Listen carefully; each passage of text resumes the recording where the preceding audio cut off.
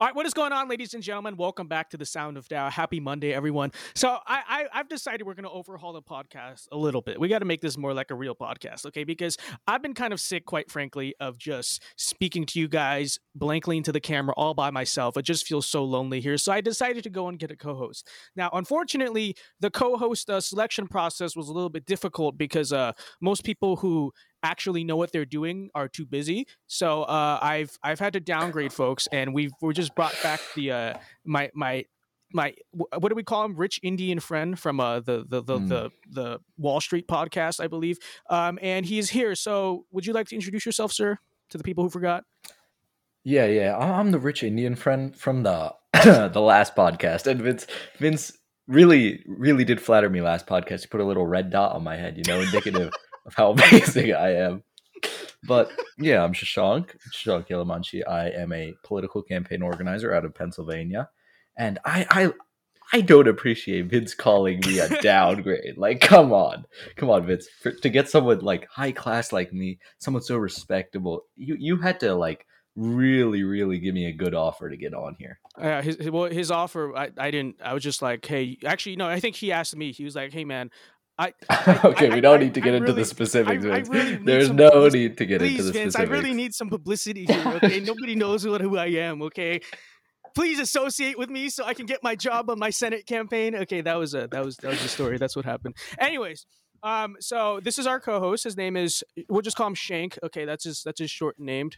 And today on the podcast we want to talk a little bit about this whole story around Ted Cruz and how it really reveals, obviously, like double standards, like we know that, but it also tells the real story of who the real elitists and who the real working class party is in Washington. But so you have this story around Ted Cruz. It was not good optics. Okay, we're all mature enough to admit that. But obviously we had the Texas snowstorm this week, or last week rather, and Ted Cruz basically took a very short vacation to Cancun, and it's like, I hold nothing against him for it personally. If he was a private citizen or even like a journalist, it wouldn't even have been a big deal. But the fact that he was a politician, leaving his state when it's in such a bad crisis where like half the state's without power, and again, I don't have anything personally against Ted Cruz for it. Like, I'm fine. I'll stick up for him. But in this case, I will say that it just was not the best optics. Like, obviously, and I would say it's worse. It's a typical DC moment. Like, that's just typical Washington. Okay, and we're gonna go into examples of why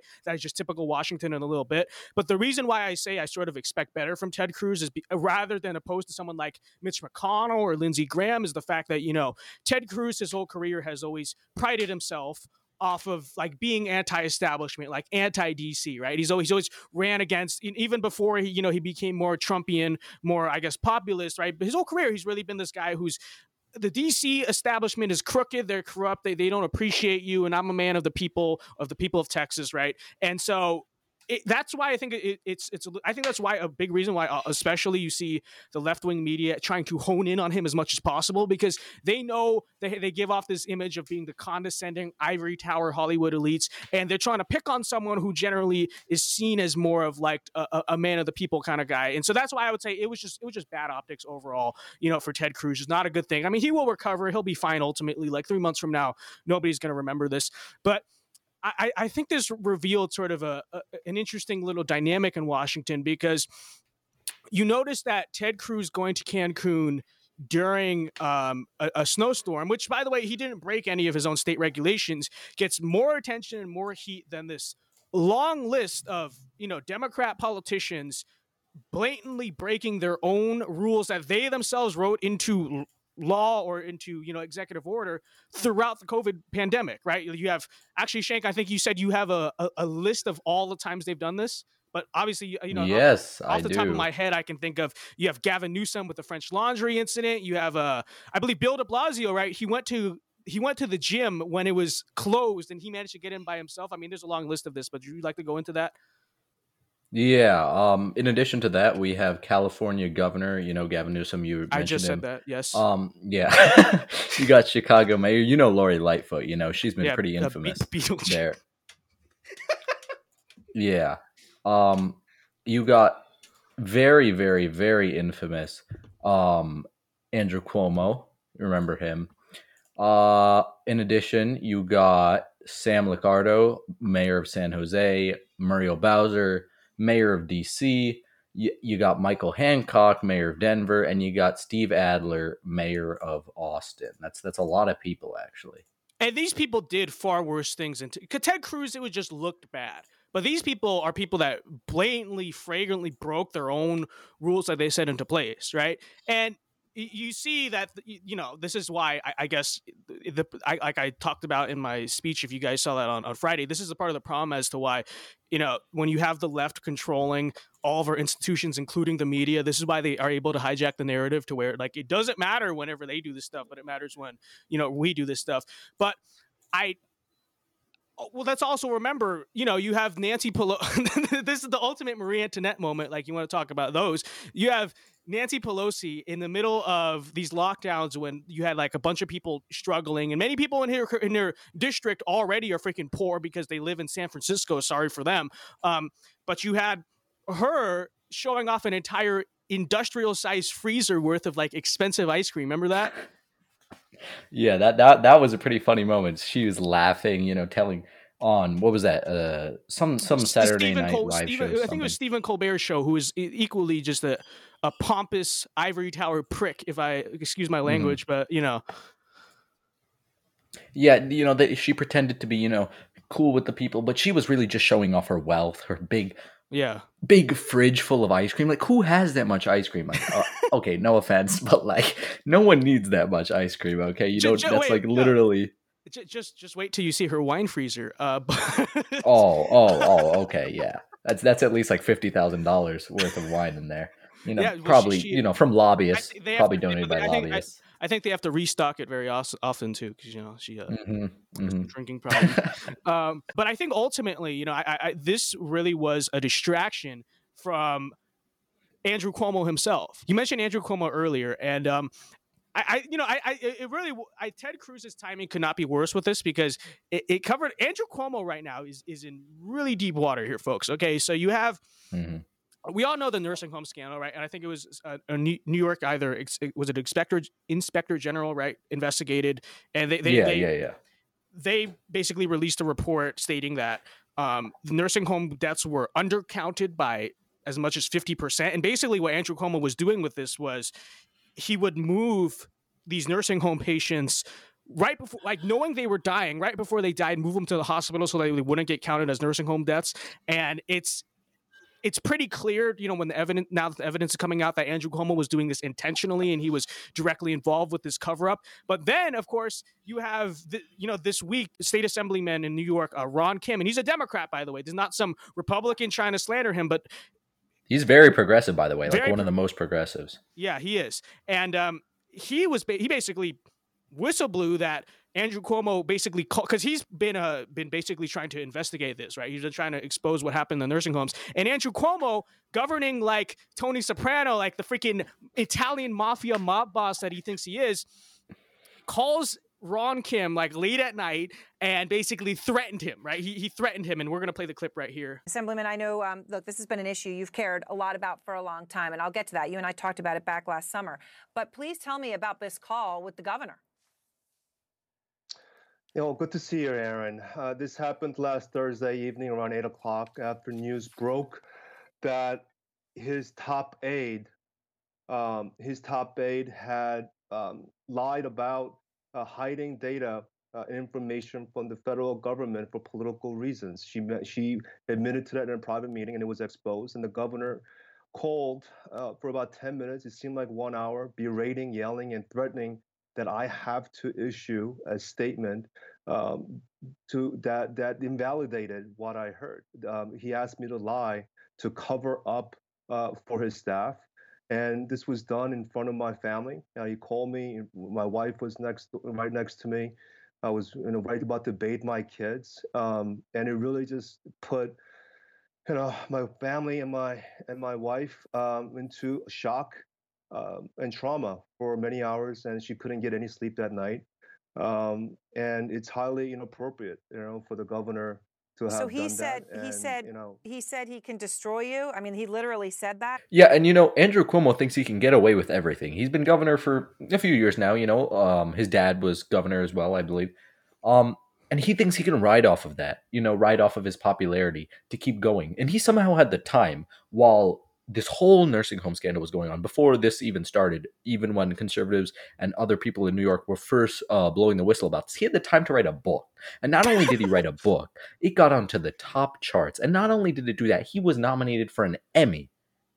This failure, his absolute catastrophic failure at managing this pandemic in New York, and he gets an Emmy. That's just prime leftist establishmentarian, elitist politics. But I think it was funny. He was all over like CNN and all over the media. They were adoring him. People were talking about him running for president, and I've been noticing this trend a lot from them, which is and this has been happening the last 4 years, where they promote people like freaking Jesus, like they worship these people, whether it's Michael Avenatti or Omarosa, or all these people that they pretend are like the free. I actually remember they compared, I think I forgot who it was, compared Stormy Daniels to the Virgin Mary, right? But they bring on these people like Michael Avenatti, like Andrew Cuomo, who are so clearly frauds. Like they're so clearly full of crap. Eric Swalwell, Adam Schiff, right?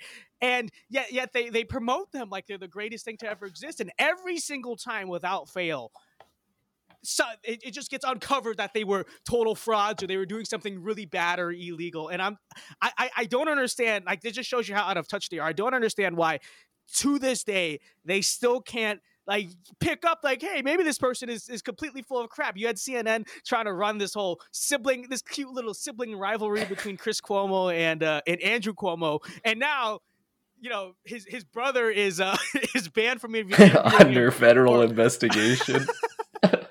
They're not stopping, though. The state of New York continues to think, especially with Andrew Cuomo at the helm, continues to think that they can govern like some type of Italian mafia mob boss. And honestly, Andrew Cuomo, the Cuomo family probably does have ties to the Italian mafia. I mean, let's be honest. How else do you get elected to governor like 3 or 4 times? Okay, like, yeah, like come on, and have your family in politics for that long. Like, come on, I'm just saying, like, Ron Kim better watch out. Like, don't get whacked by the mafia here, okay? Like, this guy thinks he's a gangster, but you see them. They've to this day they're still investigating basically Trump and basically every single financial transaction he's ever made, right? Without any sort of basis or probable cause. I mean, they're just trying to use the state of New York and use the state government against their political opponents, and it's like. It starts with Trump, obviously, and you might have heard this. Bill de Blasio pulled the permit for the Trump organization ice skating rinks like just 2-3 months before it was supposed to be pulled. I don't know if you heard this. Yeah.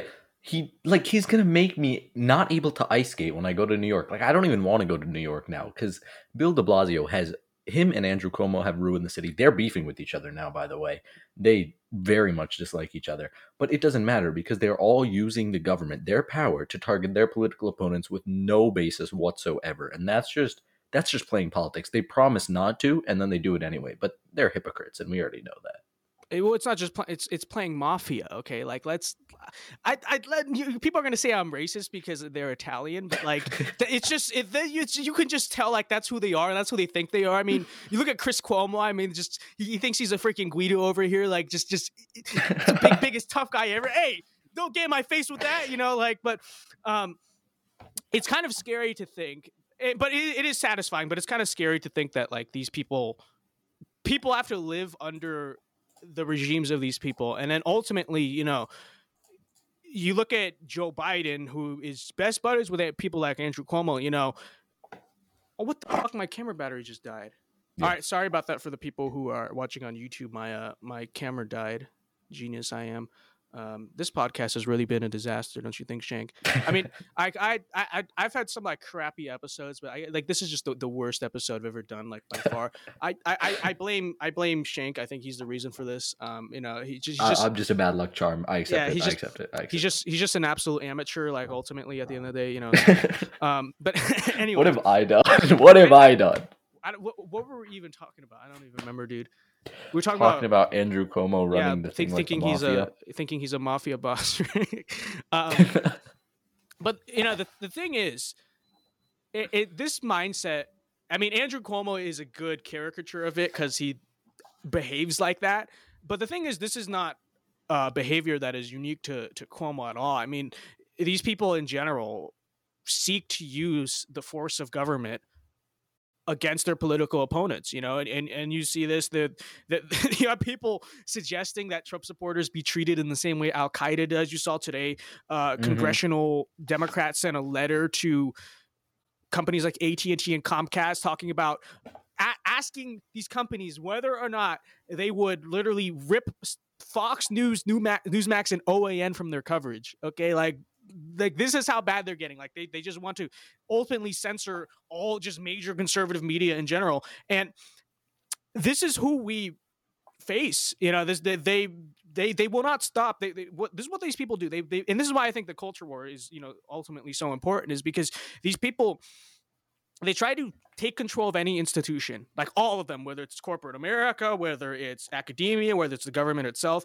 And then once they have control of those, they will not just use those to like do their basic functions, like sell iPhones or, manage government or teach students, right? They want to use these ultimately as weapons against conservatives and for their own ends.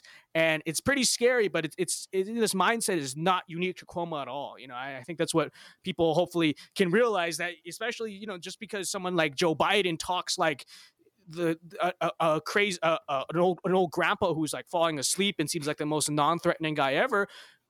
This administration has already been taking actions, to prosecute their political opponents, and they certainly are not going to stop congressional Democrats or local state governments that are run by Democrats from doing the same. Exactly. And see, the thing is, if you keep giving up ground in this culture war that we're having, they'll keep going. They're a hungry animal. They won't stop. I'm telling you. This leftist, ivory, elitist, this mob is actively eating away at our freedoms and our parts of our institutions. What we used to think of non-biased institutions are now fully controlled by the left. Take the education system, for example. You saw how they were putting critical race theory into kids' curriculums in elementary and middle school. That's just crazy to me. Yeah, no, it absolutely is. This podcast was a disaster, but hopefully it's somewhat watchable. Okay, but I think I think we're just gonna call it quits, because I just hate this episode so much, and I blame Shank. Okay, it's not my fault. It's clearly his fault. Shank, I think you are a disaster to this to my YouTube channel, to this whole organization. But I think we will probably bring you back, because yeah.